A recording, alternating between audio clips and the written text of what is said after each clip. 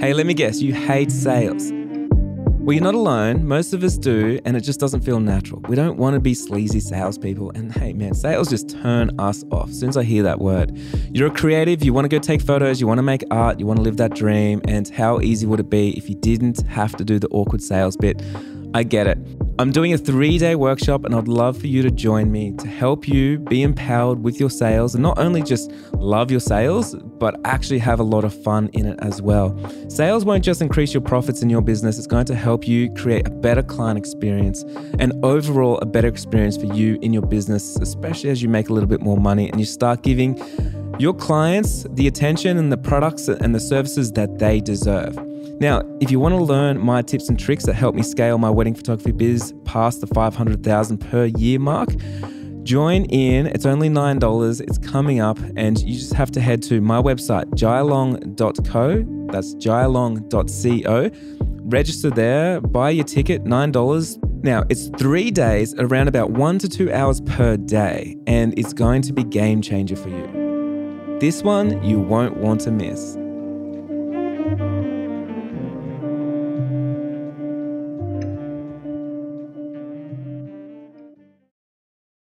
You're listening to Jai Long, and this is Make Your Break. Whether you're a big-hearted creative or an aspiring entrepreneur, let's take action on your dreams, reconnecting you with your why and giving you the how. I'm here to dish out actionable mindset tips and fun industry secrets to help you blow up your biz. From eye-opening reality checks to motivational gold, no 2 episodes are ever the same. So tune in weekly. Skip the FOMO and let's dive into the deep together. Hey, Jai Long here. I am here to bring you some more inspiration, some more motivation, and for us to get into some deeper conversations with a lot of friends and other creative entrepreneurs. I hope you've been well. I hope you've been going out there and hustling and resting and doing all the things in between, making sure that you're making your own break, making things happen for yourself. I know I have been. I've been very busy doing all the things. So today I'm actually talking to one of my staff members, Jordan Murley.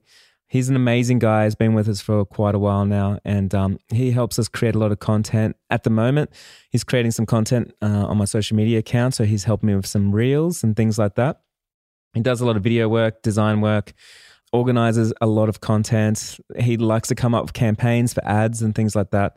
And he's an all-around asset for us and the team, brings so much happiness to everybody. And I think it's so important to like build out a team where everybody gets along and you can play on their strengths and also people can move around and change roles and see what best works for them. I think for myself, it's so important to make sure that I'm surrounded by absolutely brilliant people, of course, but also people that are playing on their strengths all the time. So I know with Jordan, his role has changed quite a few times, but he's always stepped into it and jumped into it and made a big thing of it. And he's doing so right now with the Reels as we're trying to grow that on social media, which is really cool.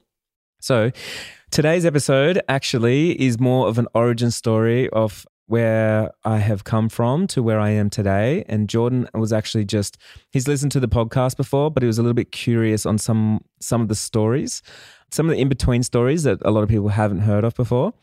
Or haven't heard me talk about before, and I feel like I talk about stuff all the time. I'm always talking, unfortunately, for me. I get sick of my own voice, of course.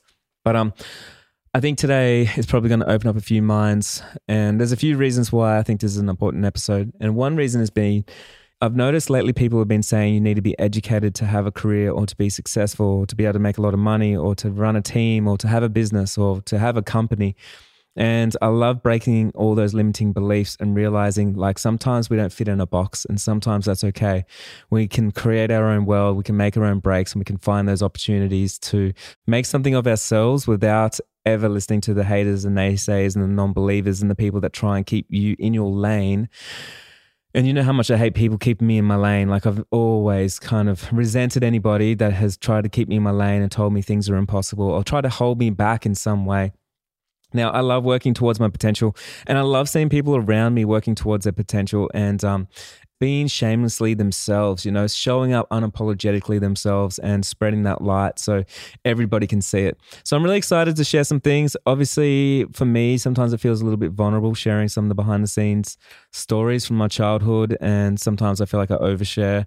And sometimes maybe I don't overshare, maybe I don't share enough. Maybe let me know if you think I share too much or I undershare on my Instagram handle. So go over to @jailong.co.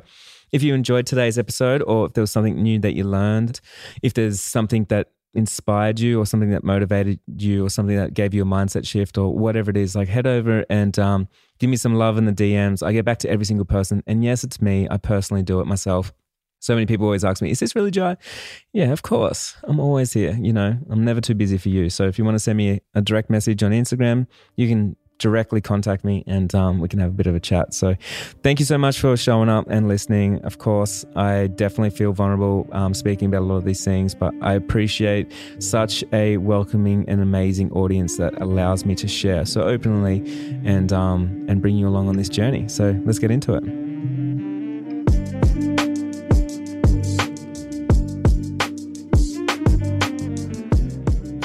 All right, this is me making my break.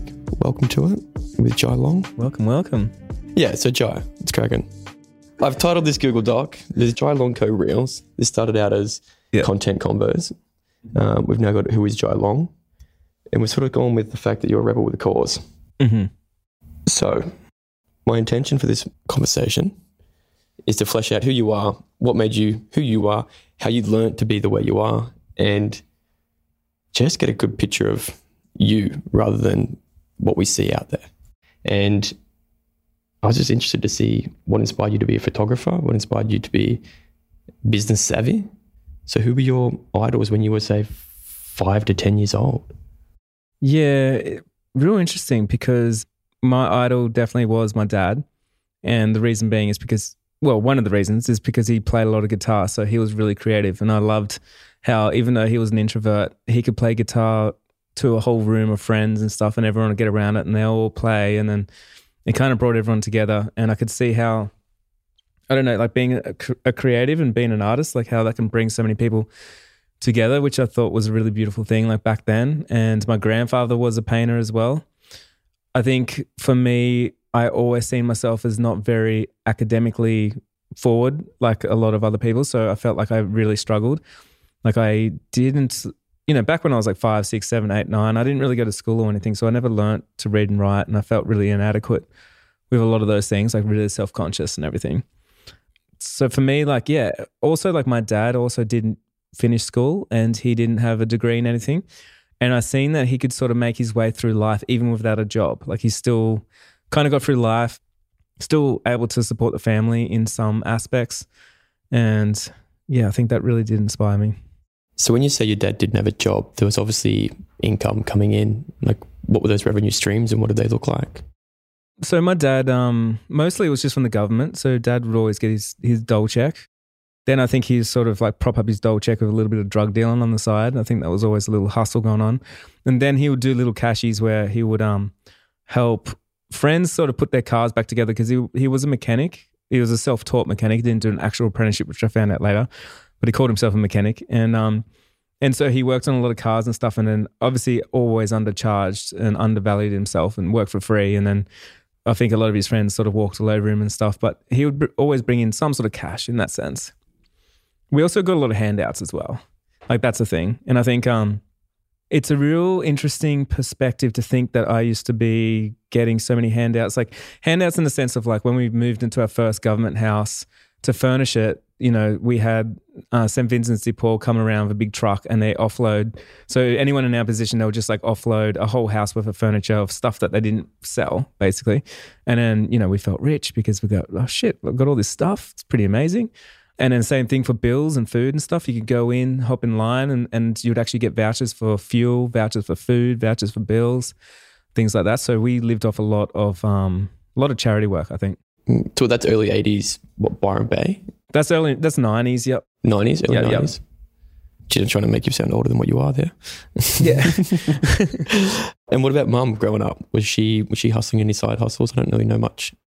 My mum was very much like a stay-at-home mum, and she had a lot of kids. So she had a lot on her plate.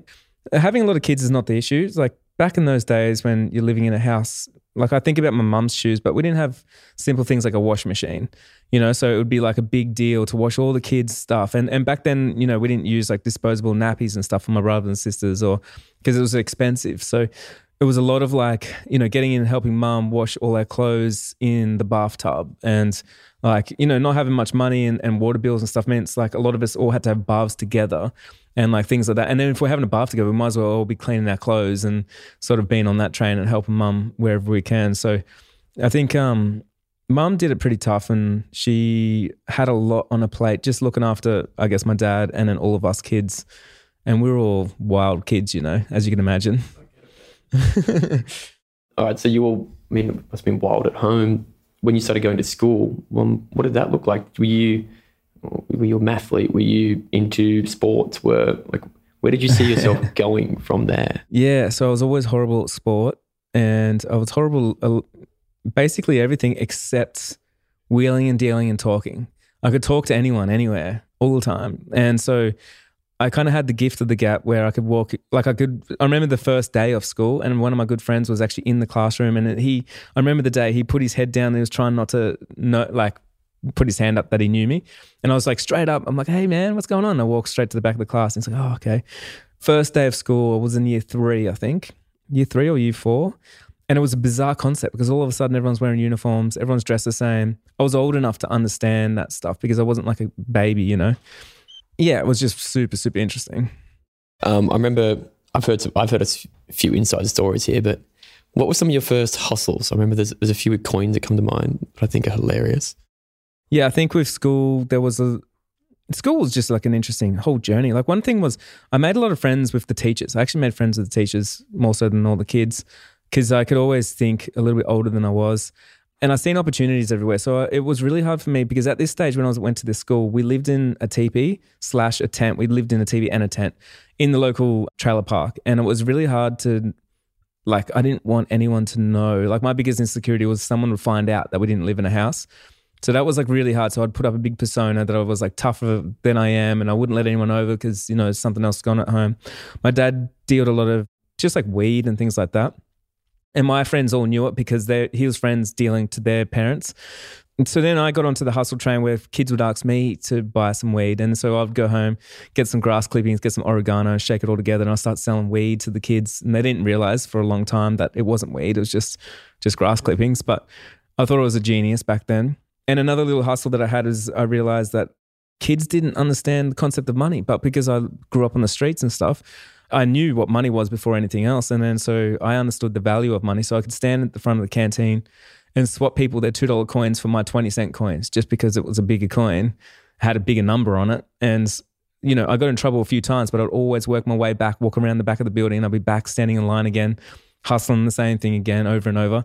I'm not proud of those moments, but I don't know how my brain was thinking to get to that, but that's the stuff I was doing, yeah. Well, it's obviously different if your home life is different, that you'll be seeing different opportunities and different ways to make money. So that was primary school. Well, another thing, primary school, there's so much there, but I think about it. And one thing is I got sick of eating Vegemite on toast every day when all my friends had really good lunches and they had lunch money. And so for me, it was make your own break, I was like, well, I want lunch money. I want to be able to eat like the other kids. So then I was there hustling and wheeling and dealing to get lunch money. That's all I was doing. So then I could sit next to everybody else and eat the same stuff as everybody else. But I never asked my parents for anything. And I always knew that they never could give me anything. And then I had to get it myself, even at that age. So that was really interesting. And then another story, a hustle that I remember back then in primary school was my dad used to give me all these hand-me-down clothes. And they were embarrassing. And I remember the principal walked in one day and he said, Jai, I need you to wear your uniform tomorrow. We have a school shoot. We're going to get some photos taken and please, don't embarrass us, wear the uniform. And I was like, oh, okay, well, I don't have any money for uniform, but I'll talk to my parents. It's yeah, talk to your parents.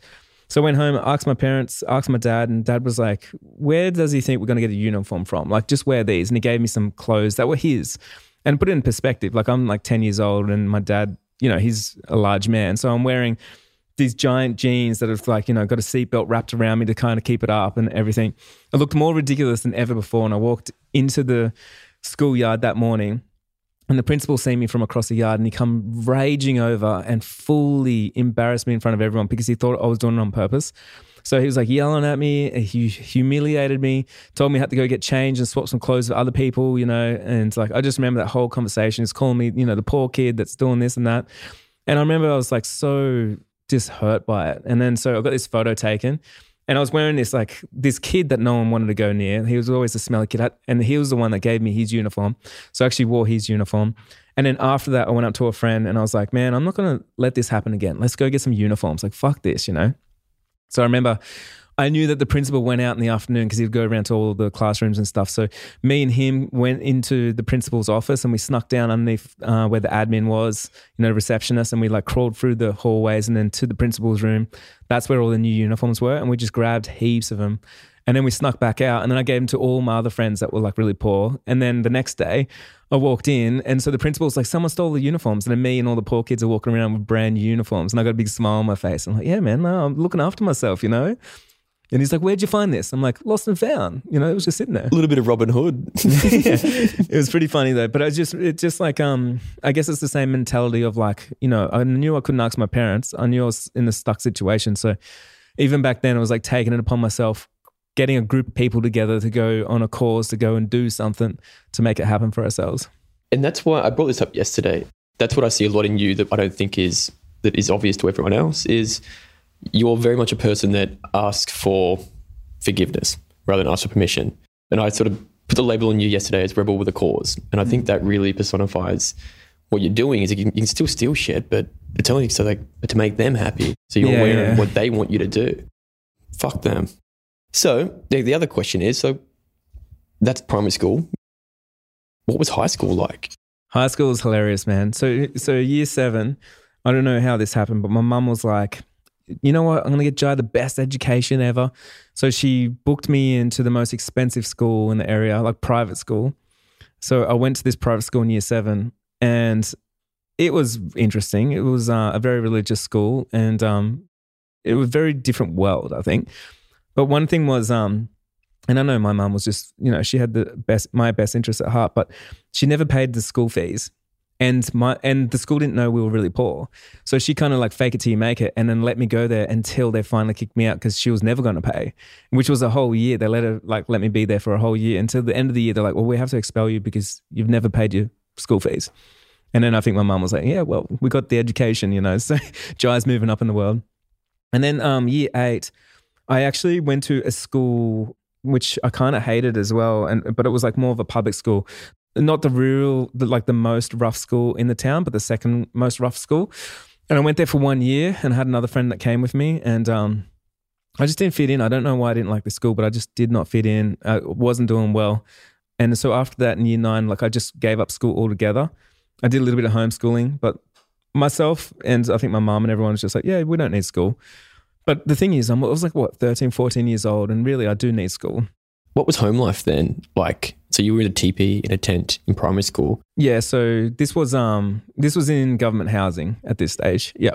Which is an upgrade then? Huge upgrade. Like it was fucking awesome. We felt like we were rich. Yeah, what was that like going from, I guess, camping 24/7 to then having brick and mortar around you? It's one of the most amazing feelings. Like, it felt like we actually won the lotto. Like going from living in a tent your whole life to actually rolling up, like getting the phone call saying like, we got a house for you. You ready to move in? We were on a waiting list in the homeless for 7 years waiting for that thing. So when we finally got it, I remember the day that we drove up and I remember we pulled in the driveway and I was looking at this giant 4-bedroom house. Like, you know, now I look at it as small and it's shitty. But I remember like when I was a kid, I was like, I can't believe this is our place. And I couldn't wait to get in. Got into the house, we're running around looking at all the rooms and that we couldn't believe that we only had to share our room with one other person, you know, with my brother. I was like, this is amazing. This is a mansion, you know.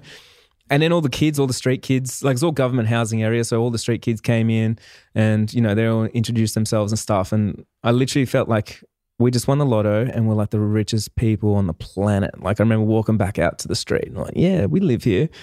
This is a thing. So that was amazing. So once you left the private school, how did you go finishing high school? Well, so I didn't go to school in year 9 and then the school I really wanted to go to was the closest one to our house, but it was also the roughest school. Now I had to sort of make my break to get into that school. And what I worked out is I was zoned out of that school, couldn't go back to the other two because one I got expelled and the other one I just wouldn't want to go back. But I wanted my year 10 certificate. Now here's the problem. In New South Wales, if you haven't done year 9, then you can't get your year 10 certificate. Like you have to do year 9 because it's the 2 years kind of combined together. So I rang up the school and I made an appointment and I had to lie and say, yeah, I finished year 9, like, because the schools didn't talk to each other. I was like, I'll get my reports, no problems. So I remember went in without anybody, like not with my mum or anyone, which is unheard of, right? Like you're 15 years old, walking up, having an interview with the principal and then pitching myself on why they should accept me to the school, which they're not allowed to because I'm zoned out. And second of all, because I didn't even do year 9. And so I lied through my teeth. I'm like, yep, I've done year 9. It's no problem. And he's like, how's your grades? I'm like, they're totally fine. And he's like, well, unfortunately, like, thanks for coming down. I see the initiative, but you're not actually allowed to be here. And I was like, why not? And he's like, well, you're zoned out, you know, and the only reason why you'd ever be allowed to be here is because if it was a different subject that another school can't provide. And I remember him saying that, and I had the list of things that was at that school. And I remember as soon as he said that was like the opportunity of like, oh my God, I just worked out the crack. Like there's the crack that I can squeeze through. And so I was like, wait a second. And I pulled up the piece of paper and I was like, it was body movement. They had this weird class called body movement and it was just sport, but they called it their like body movement, which at the last school, they didn't have that. They called it sport. So straight away, I was like, wait a second. It's funny that you said that because body movement is what I need to get into. I really want to be an athlete. And that's the opportunity that I need. The other schools don't provide it. And he's like, well, you didn't say that before. I was like, I didn't realize that I had to show you exactly what I want to work on. And so from there, I submitted in the forms and they had to accept me because it's a government school and it provided my career opportunity of where I wanted to go. So then, without them even checking my year 9 or anything, I come cruising in and I enrolled next Monday and I was walking around school and that was it. You were the new star athlete. I was the new star athlete that sucked at everything. I can't actually picture you being touted as an athlete. I actually have when I moved from grade 2 to grade 3, I lied that I got my pen license in grade 2. And I still have weird pangs of guilt about that to this day. Did you ever feel guilty about lying to get in, or were you just going, fuck the man? It was more so fuck the man, but it was also, it wasn't that. Like I wasn't like a rebel without a cause. I was a rebel with a cause. So I was really like, the government's not going to give me an opportunity. You know, God's not giving me no opportunities. Dad's not giving me an opportunity. Like no one's going to drive me down to the school. So in my mind, it was like me against the world. And so I was just like, how can I get myself in here? Because I need to make it happen for me. There's no one else that's going to help. Yeah, nice. Because I know you didn't finish school, but you went into a trade, or were you a brickies labourer first? Yeah, so after that, I got a girlfriend at school and then I didn't do that great. And then I realised I don't really need it. And then I got sort of pegged from a lot of friends that I was going to be a dropout and I wasn't going to do anything. The thing was, school didn't work for me because I didn't really go through school. So it was hard for me to comprehend that I could sit there and listen to someone talk for 40 minutes or had to stand in line or had to put up my hand or there was a wrong way all the time. Like I sort of hated these notions of the way that they taught me. And then they would say like, Joe, you got ADD, you got ADHD, like there's something wrong with you. And I'm like, there's nothing wrong with me. There's something wrong with this system. Like why are we sitting here like this? You know, so for me, I never seen it as myself having something wrong. I always seen that it was the box that I was in that was wrong. And I hated that. So from there, I did quit school and then I got relentless. Same thing. I needed to get a job. And so I was living out of home at this stage because home life was just hard. There was a lot of domestic violence and stuff. So I was 15 or 16, moved into a house with a couple of friends. And I really needed a job and everyone told me. My teachers told me, the career advisor told me, Jai, you're not even smart enough to write a resume because you can't read and write. Like you've got no chance out there. And I was like, oh, just watch me. I got a chance. And like everyone that told me that, like I was like, I'm going to get a job. They're like, there is no jobs in town. If there was, people would have jobs because it was a low socioeconomic area and there wasn't that many jobs. But I knew I'm not one of them that wasn't going to have a job. So every day I would go around, ask all my friends if I could borrow a whole bunch of 20-cent coins and I'd go check all the ashtrays of the cars and ask my friends' parents and everyone and I'll go down to the phone booth and I'll just ring every business going from A to Z until finally someone told me that there was a new construction site happening in town and he heard along the grapevine that they were looking for a labourer and that's all it took. And then I was like, oh my God, I got a job. I knew there was a job and it's mine. And so I went straight into town. I borrowed some money, went straight into town. I bought some work boots and a work shirt.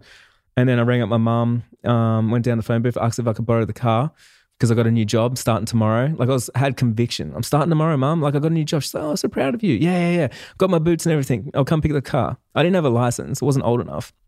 So I remember riding my BMX over to my mum's house, running in, Mum, I got a job. Can I get the car keys? She's like, yeah, sure. Like bring it back tomorrow. All right. I don't know why she said yes. And I run out, jump in the car, drive into town. And then the next morning, like 6 a.m., because I knew that's what time it all started, I drove on the site, walked up all the big tradies and everything. And I went and knocked on the construction door. So there was like a site office there. And I remember the big guy looking straight over the top of me because I was so short and it was like a step. And he's like looking around and it's early morning, so it's dark. And he's having a meeting in there of architects and everything. And I was like, hey man, I'm here to start my new job. And I remember him looking at me thinking, hey, why is there a kid on my job site and what is going on here? Anyway, I ended up getting in there and just talking to him and I fully sold myself again. And I was like, I can do this and this. I'm 18. I've got a license. There's my car. Otherwise, how would I got here? And I full just talked my way into it. And then he gave me a job and paid me $15 an hour, which was unheard of because he had to because I was 18. And then one part of my job was is I had to go and buy lunch for everyone, which means I had to drive to town every day, which means I had to borrow my mum's car every day and drive unlicensed without telling anyone. And I barely even knew how to drive, but I had to drive down, go get all the food and then drive back. And that was my job. Man, well, I find it so funny because a bricky's labourer is like the colloquial term for someone that does the hardest job. Like it was a hard job. Man. I imagine the men you're working with. Brutal, just big, brutal dudes. Yeah. Dude, here's a example of the work that I used to have to do to try and make my break was like, I remember the bricky, it was raining on a Friday and there's a big giant hill. And then the bricky was there swearing and he was like, fucking hell, like the bricks have all shown up late. And they had a semi-trailer, like a big truck pulls up and a whole load of bricks. And anyway, it couldn't get up the hill because it was raining. So they just like offloaded this whole truckload all on the side, big Besser blocks, right? Which are really heavy. And then, so that was Friday afternoon. And I remember we were working in the rain. So I'm saturated. I've been working hard. And he comes to me on Friday afternoon. And he's like, I want you here before the sunrise. I want every block up here on the hill, by Sunday night. And I was like, oh my God, you're serious? And so, yeah, man, I was like, I had such good work ethic. I was like, fuck it, I'm doing it. Like, I don't care. I'll do whatever I have to. But I remember it was pouring rain. I'm slipping over and I'm carrying like 2 bricks at a time, like big blocks, one on each hand, all the way up the hill and then back down. And I worked all Saturday to nighttime and then all Sunday sunrise to nighttime until finally the last block. And I was like, oh my God. And then back to work on Monday. But there wasn't anything that was going to stop me. I was like, fuck, man. Like, I'll move the truck if I have to. Well, okay, I've seen it happen where I feel like whenever someone says something to you, like, you can't do this, it's just fuel on the fire. Yeah. I feel like as soon as we have a roadblock here, you see a solution and we get around it in any way there is. Yeah, and that's like how my brain's wired, I guess. Like it just sees, like I think there's always standards and there's a base rate. So it's like the lower you have been, like the higher the standards that you have of like how much you expect something of yourself. And also like the base rate is like, I know if I'm not going to help myself or if no one else is going to do it, no one's going to do it. You have to do it. And if you've gone through shit before and you've overcome that, then you know what the base rate is. It's like, well, this ain't hard. This is just like a little thing, Yeah, I guess like once you've achieved something once, you can do it again. Yeah, it gives you the confidence. I remember you've spoken about finding some mentors through your tradie years. And yeah, one parallel I mentioned to you the other day is that a lot of tradies they're solo entrepreneurs quite often. Like they're running their own business. They've got an ABN. They're pitching to clients. They're getting work. And sometimes there is some creative delivery. What did you learn from some of those people and starting businesses working in? And the trade industry is so similar to the creative industry. And when I seen the parallels, I could not believe it. For instance, a lot of the people in the trade industry, a lot of them don't have a degree in anything. A lot of them are hustlers and they made their way. A lot of them have imposter syndrome. A lot of them deal through a lot of these things of starting their own business and being scared of going full time and stuff like that. And then you go in the creative industry and it's the same things. Like a lot of people don't have a degree in anything and they got imposter syndrome and they work for themselves and it took them a long time to get there to work for themselves and they don't know business. Like tradies don't know business either. So it was an amazing going from one world and then slipping straight into another world and then realizing both worlds are exactly the same, but then worlds apart as well. Because I mean, both of them judge each other, and then both of them think they're so much different and so much better in so many different ways. But really, we're all the same and everything's the same. So is it right in me saying the one certificate you would hold is a electrical apprenticeship? Yeah. I'm a fully qualified electrician. So you did pass that. You don't just have a bit of paper to forge. Well, I passed that, and it took me, I think, 3 times to pass it. So I had to, same thing. I was like so determined to pass. I failed the main test, and then I had to go back the next year, and then I failed, and then I had to go back, and then I passed. And I had to get mentoring, and I had to do tutoring and all that kind of stuff to get there. And I was a laughing stock. The last time I went there, man, I walked in and people were laughing at me, and they're like, there's a guy that's failed 3 times, the only one in history, can't pass the thing. And I'm like, yeah, I'm still here, and I'm gonna get through it, right? And I remember by this stage, because my teacher didn't really like me, but by the 3rd time I walked in, I remember him looking at me as I walked through the door, and I remember him going like, I think he had respect for me. He's like, he's back, because no one comes back. Everyone gives up. And then I passed, and then he was like, well done for doing that. Well, that's the art of showing up, isn't it? Just yeah, man, because I was never smart enough, and I didn't do any schooling or any of that stuff, and I knew that as well. Like, it wasn't a surprise for me. So once you got your apprenticeship, I've heard your business name, which is hilarious. Energi Electrical. Energi, yeah, it's still on your ABN now. Energi, which is not far removed from like the Energizer Bunny that I see. Yeah, which is you. But then you went and you completely shifted and you went in hospitality.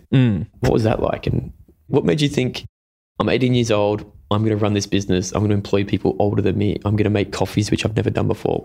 Yeah, pretty interesting actually. But I think for me, like being an electrician was really much like, that was me telling myself like, okay, I can tick the box, I can always go back to that, and now I'm safe. That's what I felt. Because if I can literally do anything now, and if I ever lost my job, I can just go back to twisting wires and it wasn't a problem.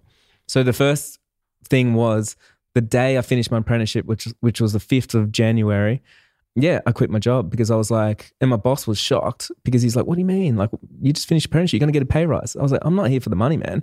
Like, I just wanted to get the apprenticeship. I'm out of here. Like, I'm going to go do something with my life. He's like, isn't the job doing something with your life? And I'm like, no, I don't want a job. And so the first thing I did was went and started my own business. And that was an undertaking. To go from like, I mean, to put things into perspective, not only did I not know anyone that ran a business before, I also didn't really know anyone that had a job. Because like my dad didn't have a job, my mom didn't have, none of their friends had jobs. Like we were in the real low socioeconomic area where all their friends were all on the government, everything. So the fact that I come to my parents, not only was I like, oh, I just finished my apprenticeship, but I'm like, I'm starting a business. And they're like, well, what does that mean? Like, are you going to, the first thing, are you going to sell weed from the side? Do you have to pay tax? Like, how do you know what to do with the government? I'm like, I don't know, man, but everything's figure outable. Like, I know that. And so I remember you saying you actually gave your father his first taxable job or first that you knew of. What was he doing? Dude, my dad was a really good cook and he used to cook up a lot of food. Just like he was the kind of guy that could get any scraps from the kitchen and he'll cook up anything and it'll taste amazing. So I always remembered that. So when I needed to give him a job, the first thing that came to mind, I was like, he's a good cook. So he could be a chef. So if I started a cafe, then he could work in the kitchen and it would be happy days. And then my whole thought process, which is still the way I think now, my whole like business plan was, so all I need to do is sell some coffees. And if I sell some coffees at this price, then I'll make enough money and I'll be able to pay everyone. So for example, like my thought process was like, for all week, all I need to do is sell 1,000 coffees. And if I sell 1,000 coffees, I'll bring in $3,500 worth of money. And then that means I'll be able to pay my dad and all the staff. And then I'll be able to do something else. So I just need to figure out how to sell 1,000 coffees. So that was like the thought process of how to run a business back then. There was nothing beyond that or there's nothing around that or anything else. It's just, that was it. And that mindset's obviously changed now. Because I mean, what you went off after that business, it failed? It tanked, yeah. Yeah. Can you talk us through what you learned from that failing? Because I know you said you've had your worst and best day all in one was when that business closed. When it closed. Well, I actually think, this may sound really vain of me, but I think that business would have been successful if I didn't close it. Because I closed it because we got to a point when we couldn't get any more money. I couldn't put in any more time and I was burning bridges and stuff like that. But at the same time, it was also the day before it closed, it was also the most successful day we ever had, which I think it brought in like $25,000 or something like that. And I was like, whoa. And it was so big. We ran like a little festival out there and we had like, really good musicians and we sold tickets and we did all the things. And it was so successful and everyone's walking around going like, Jai, you've turned this into a big successful business. It's amazing. We had hundreds of people there. And I think for me, I straight away was just like, yeah, I'm going to close. This is the last day that we're open actually. And people were shocked because they're like, I feel like you just opened. So no, I've been open for a year. How come you guys haven't been here?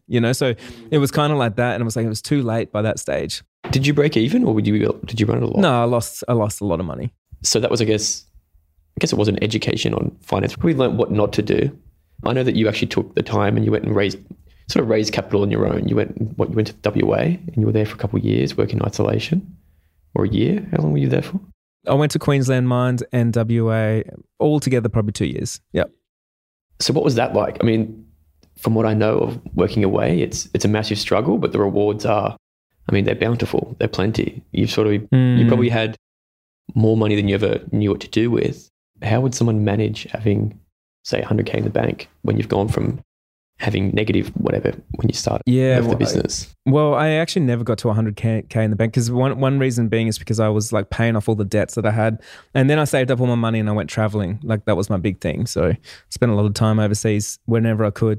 But spending time in isolation, like that's actually what it is like the best way to explain it was a 2-year prison sentence.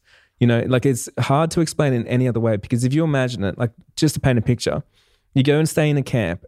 In the camp, you have a room. The room's called a donga. So the donga has a toilet in the corner, has a shower, and then it has a single bed, and then you got a little tiny TV. Now you're in there. You're not really allowed out at nighttime. You're in there until 4 a.m. and then a bus comes around, picks you up, takes you to the dry mess where you go and make some food, and then you get dropped off where you got to go and work for the day, and then you get dropped off back at the dry mess to go have dinner, and then you go to a gym, which was just like a lot in the car park with razor wire all around it with the most toughest, meanest looking dudes that you never want to go there. And then you get picked up and you get dropped back off at your donga. And if you've been good, you can have a couple of beers there and talk to people, but that's pretty much it. What did you mean by you can't go out at night? Well, because where I was in the desert, it was literally just the desert. So it's like you could walk to the one next door and knock on the door or something, but then someone will just be watching TV or something. So, and also, there'll be restrictions on noise and if you're drinking, all that kind of stuff. So people will be monitoring the hallways to make sure that like people are not out drinking and doing all that kind of stuff. God, it sounds like the summer camp. So yeah, it's basically prison. Like it's the best way to describe it. Like, yeah. And morale is low and like everyone just talks about when they get out of here, I'm going to spend all my money, do all the things. Like, is this worth it? It's what everyone talks about. It's hard, man. And it was really hard for me because it's at the age when I'm like, 22, 23, where I feel like I should be out and about in the world doing all the things. And all of a sudden, because of a decision that I made in my business, now I'm locked up. And that's what I felt like. And I was like, I have to work to pay back the banks, to pay back the people. And I wasn't even getting any of the money for it. That's what it felt like. Or in hindsight and reflection, like, was it worth it?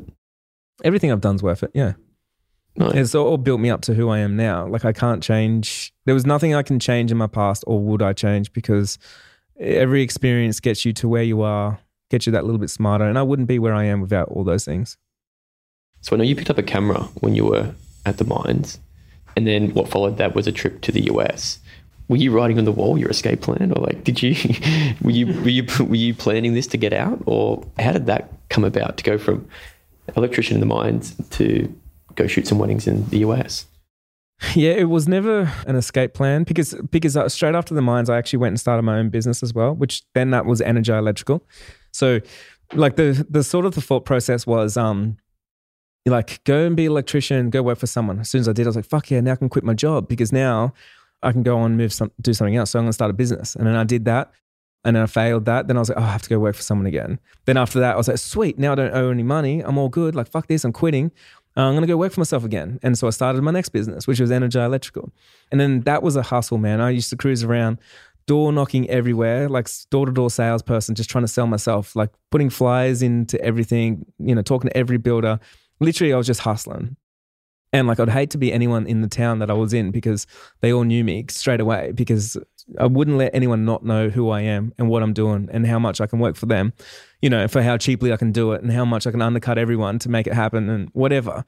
Well, it's amazing. Like, I mean, flyers were pre-social media. Yeah. So it's the same way you're showing up on social media and then you're going in their letterbox. Well, that's the funny thing, is because everything that I did, like, I mean, just weird little hacks, right? So when I had my cafe, I worked out on the council what kind of signs you're allowed to stick on the side of the road. And then I worked out you're allowed to put in tourist signs that look like information signs that look like there's been done by the council. So I actually went and got these road signs made that looks like they're proper road signs for cars, but they're branded as tourist information signs.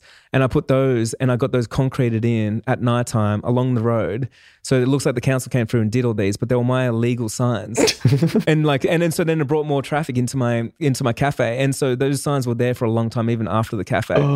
But it's so funny because I was annoyed that the government or the council wouldn't put signs for my cafe because it was in a tourist destination. So I just took it upon myself and I did it myself. And obviously all my competition, the other cafes, were all annoyed because they're like, why does Jai get signs and we get no signs? Oh, like 3 billboards outside of Byron Bay. Yeah, basically, yeah, all coming to my cafe. And then the same thing, man, soon as when I was an electrician, it was just like, who do I know or who knows me was the most important thing. And so I did let it, like after work, I would work all day, like 12 hours. And then I remember I'd come home, Leela's like, what are you doing? I'm like, oh, I've got to go back out. And I'd stack the boot up for my car of flyers. And then I'd just drive around, you know, for the next couple of hours, you know, eating a muesli bar for dinner and then just like putting flyers in people underneath the windscreens or in letterboxes or whatever I had to do. So that does have parallels to the modern day of how we use social media, because your strategies have varied quite a bit. I mean, everything evolves though, you know. So, I mean, I had a MySpace for my cafe. That's funny. You know? Can you remember the song you had on there? No, I don't remember. That was one thing I remember, was always you had to pick a song for MySpace. Because from there, I actually didn't realize that timeline too, where you went to the mines, then you started the business. Yeah. And then, so that's when you then went overseas. Is that correct? Yeah. And then so I did some overseas travel. Like I spent some time in India and Thailand and Vietnam and did heaps of stuff. But in between all of that, one of the first jobs that I had when I was in the cafe, I actually had to take on an electrical job just to keep the business open. And so the boss from that job heard that I had my business going and he knew that I was like out there just pounding down doors trying to get work. And so he offered me a job and he was like, look, man, I can give you good pay right now. If like, we want you to come and join our team and close down your business. So I kind of waited up and I was like, man, I'm working hard and I'm not getting too much going on here. And to be honest, that sounds like the good life. So I closed down Energize and I joined his team. And then they moved me to Melbourne and they're like, here's a big project. And then I got upgraded straight away. Like I moved up the corporate ladder when I was 25, I think. It was unheard of, the job that I had, because I was engineering 350 houses. Like I was doing the engineering work for it. I was doing the civil work. I was a project manager. Like I was doing everything. And I got paid well for it because I moved my way up. And then, yeah, I was there for like 2 years, I think. So that guy that hired you, is he the person that you were using reference to your mentor? Yeah, he was an amazing guy. Yeah. So, and what influence did he have on you? So he was a guy that he was an immigrant, came in from Holland, I think. He was Jewish background, and he came in to New Zealand and he started like a huge discount chain where he'd sell like VCRs and all this kind of stuff and he'd import things in. The funny thing with him is he'd been bankrupt 3 times by the time I met him, and then he's been a millionaire 3 times, separate times. And when I first met him, he just went bankrupt and he was just making his money back. So he really caught my imagination and I was like, wow. And he was like 60. And I was like, this dude's gone all in and he's 60 and he's out there hustling. And I was so inspired by it. Like I could not look, could not get my eyes away from that work ethic I felt like this old dude had. I was like, if he can do it, man, if he can start from nothing at 60 and become a millionaire, I'm like, I have no excuses. Like he can do it. I can definitely do it. And he would tell stories like when he lived in the car of him and his wife and they had no money. And the stories where he started his electrical business was just amazing. Like he would get a shipping container for all his tools, put on site. And then when everyone else like left site, he'd sneak back on site and he was living inside the shipping container in the middle of the job site and no one knew, like he was like hustling hard. And then whilst I was working there, he became a millionaire again. And by the time I finished, I think he was like, yeah, I think my net worth's now like 6-7 million or something. And I was like, this is amazing. And so he would tell me, he was like, man, like you can be and do whatever you want to do and be, you know? So he really opened up my mind and made me realize so many things, like unlocked all my limiting beliefs, because before him, I believed that electricians couldn't make money. You needed to have an education. You had to have a degree in something. Otherwise, you're not worth anything. Like I had all these limiting beliefs, and he was the one that unlocked me and said, no, you don't. Like who told you that? Where did you learn it? What kind of results do they have? Why would they be teaching that if they don't even know themselves? And he really sort of broke that down. And then it made me realize, like just seeing someone else do it, that was in my situation. I was like, fuck, it's possible. So was he the last boss you had then? How was that conversation with saying, hey man, I'm going to head over to the US? Like, before I went to the US, I actually did some travel while I was working for him. And so he would never let me leave. So he would be like, no, Jai, like, you don't have enough holidays. And I'd be like, okay, so just letting you know I am leaving and I'm quitting. Yeah, I'll quit on the 2nd of September. And he's like, what do you mean? Well, I'll just quit. So I'd quit my job and I'll go traveling for a bit. And then I come back and I'm like, all right, I'm back. And I walk back on the job site. He's like, nah, you quit. I was like, yeah, no, but I'm back now.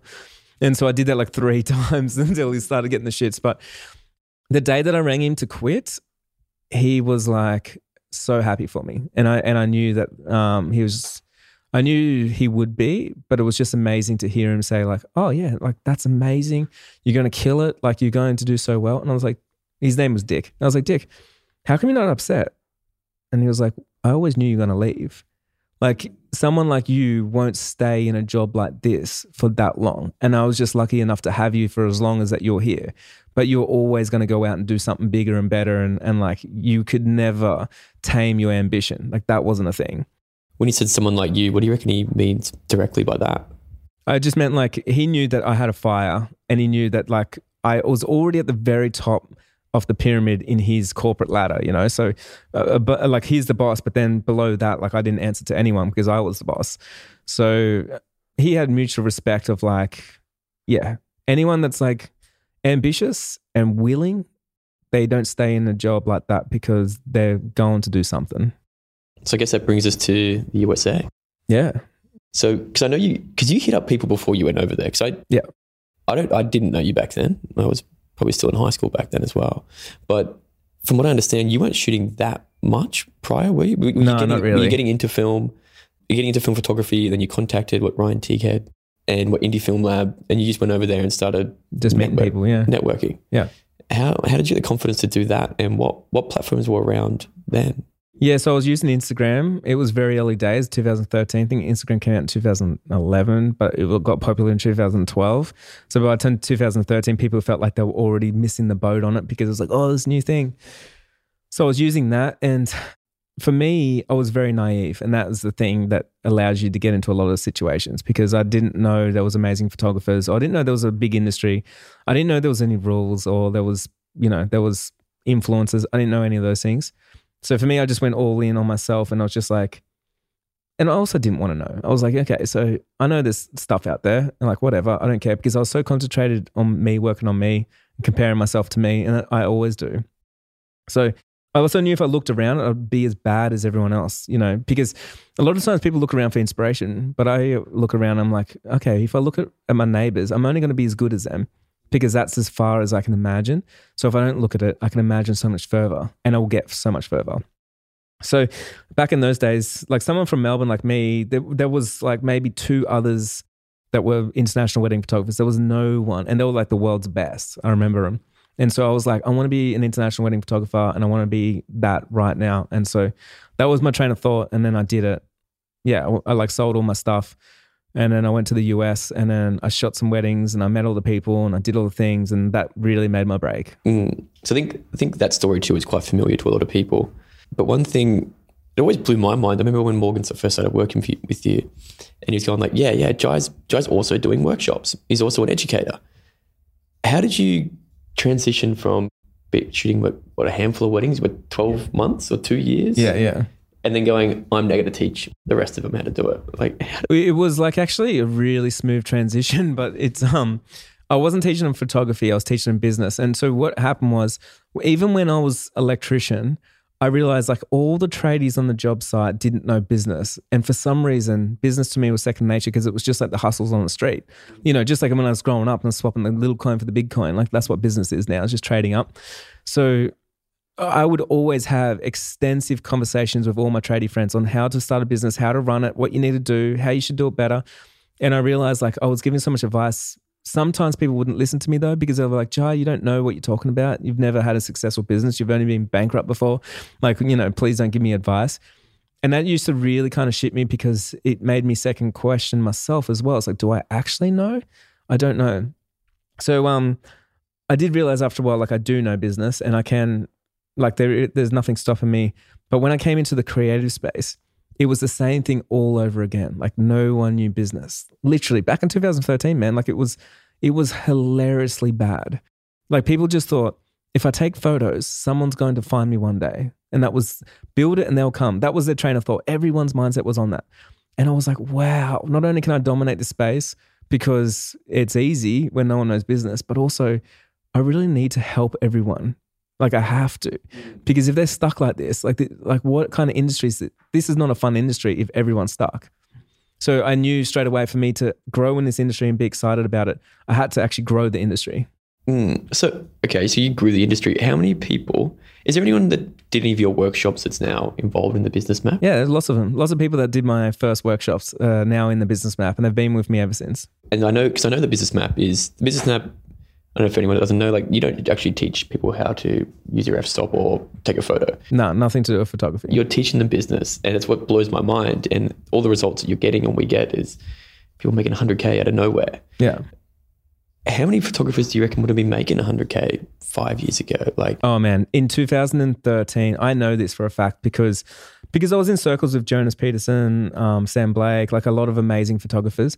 And I've seen like into the books of some amazing photographers and stuff. And I was in those circles of everyone talking. Now, if you made 6 figures from your business back then, you were like, whoa, like you must be one of the best in the world. It was really much like that. And so, you know, the fact that I made 6 figures in my first year of business, it wasn't normal. Like if I told people back then, people, 1, didn't believe me, 2, tell me to stop bragging, like it's impossible, like all these things. I'm like, no, I actually did it. So now when I see people do it, like I know 6 figures is a different amount now because of inflation and everything like that, but it's still amazing to see that people can do it so fast that they don't realize what it was like before there was all this kind of education and stuff. Because now, new standards, like now they're like, whoa, I started as a photographer and I signed up to a course and then I made 6 figures. I was like, sweet, you know, but they don't realize like what it was like only 5 years ago when it was like, oh no, everyone wanted to keep the secrets to themselves. No one wanted to help you. It was very closed off. It was very lonely. And people just didn't make money. You went from workshops and then into building the biggest online photography course in the world. Was that spurred on by anything external? I remember it was COVID when you and Morgan were slaving away and doing it. Was that in the back of your mind prior to that, or was that just circumstantial? How did that come about? Yeah, there was a few different things. Like the pandemic fast-tracked it, but it was already in the works. Like we already talked about it before that. So we already had it in the works. And there was a few different reasons. One is, I was running workshops since 2015 to 2020, so 5 years, and they were sold out every time. And I'd do them around Australia and New Zealand, and we're sort of expanding out. There was a lot of travel involved, and I used to think like, geez, you know, there's a lot of travel, a lot of time and everything, which was fine. But what I realized, I started listening to all the students, and then they would say, Jai, it's really expensive to come to your workshop, not because you charge so much, but because I had to get a babysitter, I had to get a flight, I had to get accommodation, I had to get a hire car, and it started making me realize there was a big pain point. And I was like, okay, it's a really inefficient way for people to learn, to come and sit there and watch me talk for two days. The other thing was, it kind of gave me the shits that I would sit there and talk and teach them for 2 days and I'd have like a good connection with everybody. But then after that, they were just gone because, you know, they were just left to their own devices to go and learn whatever and do whatever. And I couldn't actually track their progress or help them along the way. So I felt like that was inefficient as well. I was like, should I make it 3 days? Should I make it 4 days? And I'm like, no, that's not the answer. It just gets more expensive. So then I started thinking it really has to be online. And when I started thinking it's got to be online, I was really thinking like, I know in the future, like online courses and stuff are going to be huge, but right now no one wants them. So I need to be in a position right now. And I kind of timed it. I was like, right now is when I believe it's going to be the perfect time to release a course we might be just like maybe 6 months premature, but I think this is the time.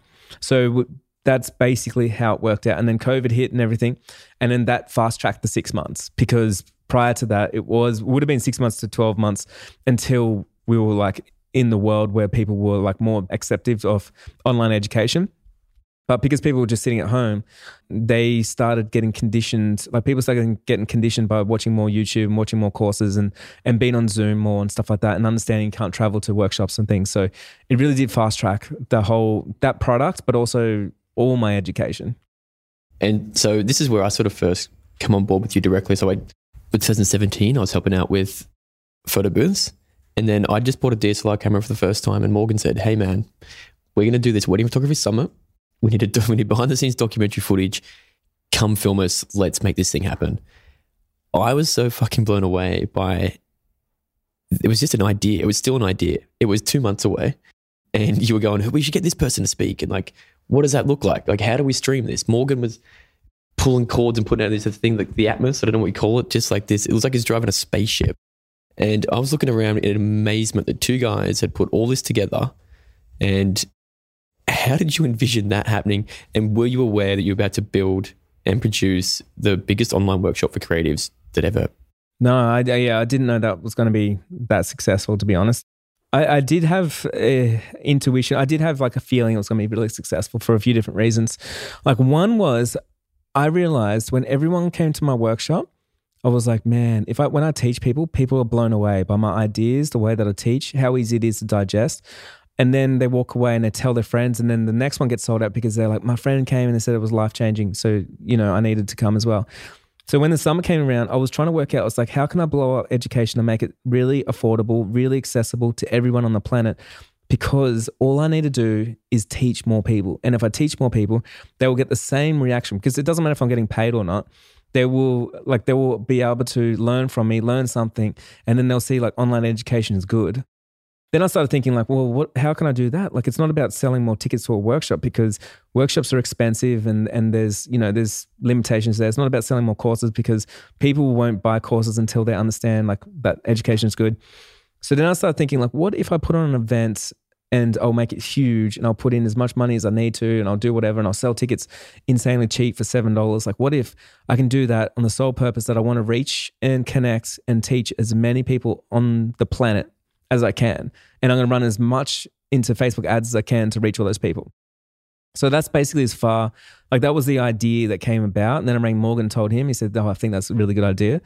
And then from there, like that was the mission, but I didn't know if it was going to be successful or not. And it just happened to be the perfect storm. And I timed everything perfectly, where there was no other time in history where that event could have taken place and could have taken off the way that it did.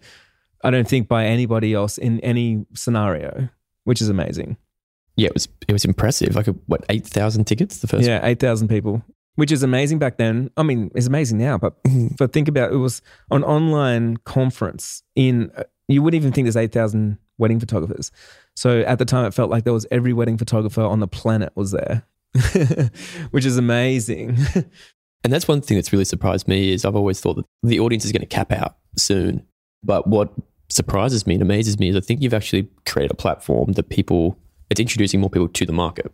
Oh, totally. Like you've got people that have never shot a wedding that are getting 6K or 100K worth of bookings before they actually click a button, hit the shutter. It's amazing, huh?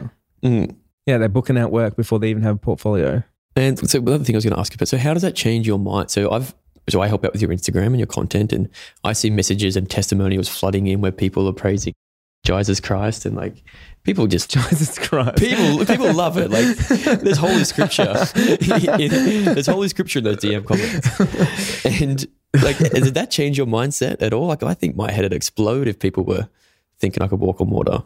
Nah, like I don't think it's real interesting, because for me, like I don't see any of it as a result of what I've done. Like I guess like imagine if you were an actor and someone falls in love with the character, not the actor, So it's kind of like that. It's people are falling in love with the idea that they can listen to someone that's like-minded, and then they went out and did the work themselves, and they love that idea. And it's not me actually doing the work for them. So I'm still doing the same thing as I did in 2015, spreading the same message, still teaching mindset like I've always done. And I haven't really changed any of the core beliefs that I have. I've never tried to change it to fit into the trend or what's going on or anything. So I think with that, there's been a shift. And then what happened is, this is the amazing thing though. I was always like sort of in 2015, 16, 17, 18, I taught a lot of mindset, and I was always sort of upset that people didn't put a lot of weight onto it. And so I was before the time.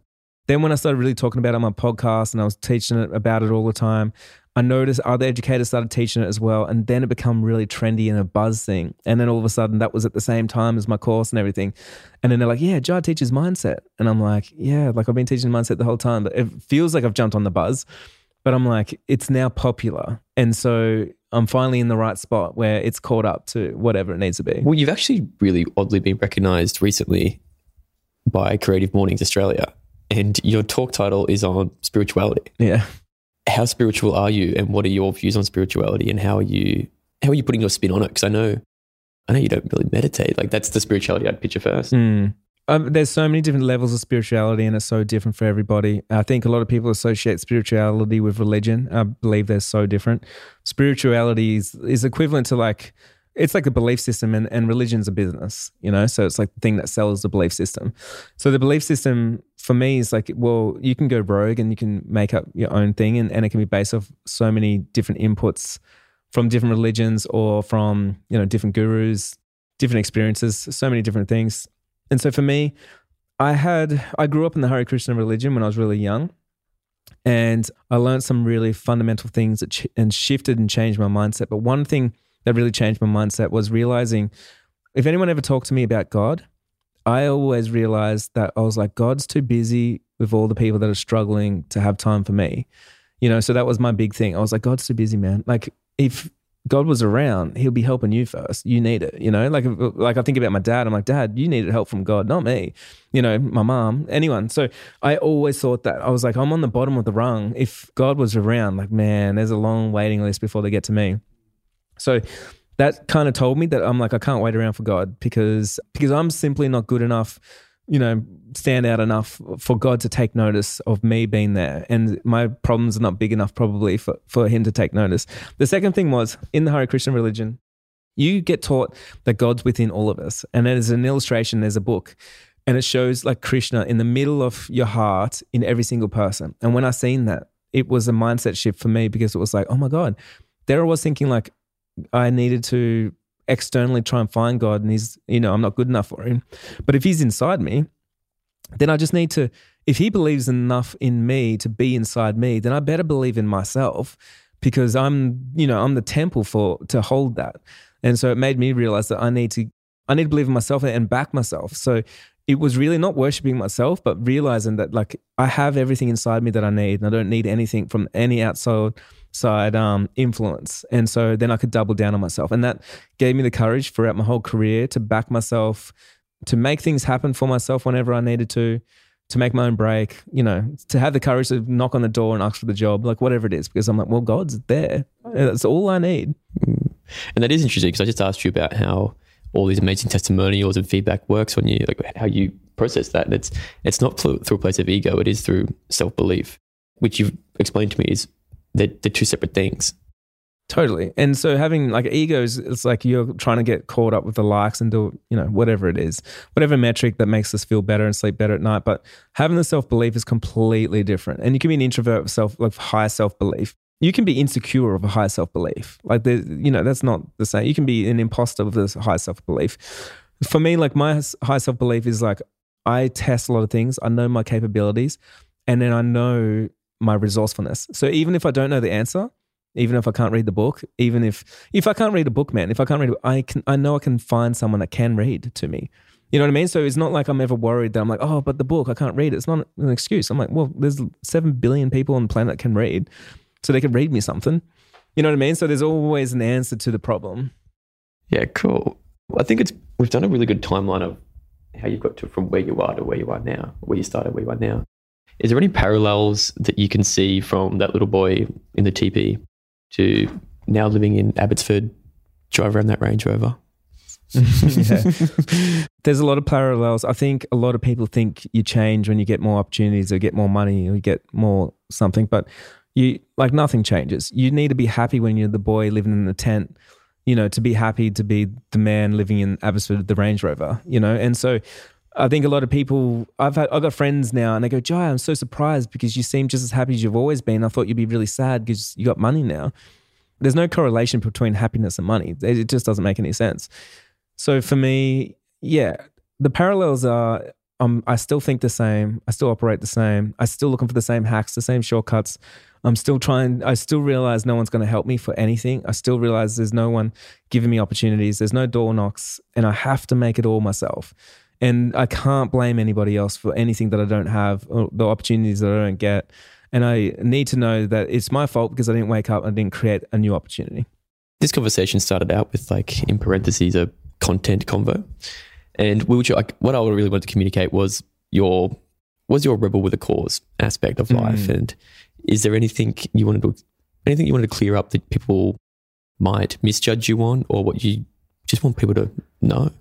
I think the whole rebel with the cause thing for me is, of course, I've got to acknowledge that I grew up in a hard neighborhood. Sometimes it felt like it got harder, and sometimes a lot of that comes back up, and then I start getting a little bit rebellious, and I start thinking no, who can tell me that I'm not worthy, I'm not good enough, and all this kind of stuff. So I have a bit of a chip on my shoulder. I've always had that chip. And I've always been out to prove to myself mostly that I am good enough, that I don't have to listen to anybody else. Don't have to listen to the haters, the naysayers, the non-believers, the people that say be realistic. I don't need to listen to them because I keep proving to myself that I don't need to. And I think that's really important.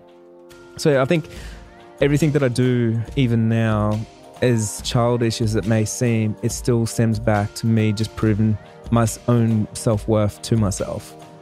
And I think that's important for me to know.